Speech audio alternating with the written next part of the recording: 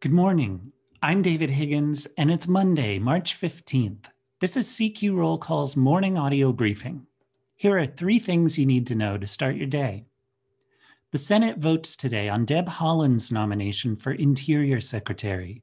She's expected to be confirmed despite fierce Republican opposition. Later in the week, the Senate could vote on the nominations for Trade Representative and Head of the Small Business Administration. Next, it's a busy week for the House. The chamber is taking up two immigration bills, one aimed at immigrants who came to the U.S. as children, and the other dealing with migrant farmers. The House will also debate a measure to prevent spending cuts triggered by the new coronavirus relief law, and two measures dealing with the Violence Against Women Act and the Equal Rights Amendment are also headed for the House floor.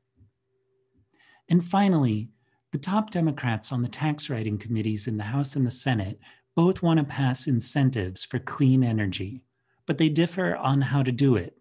Senate Finance Chairman Ron Wyden wants to consolidate 44 energy-related incentives into 3.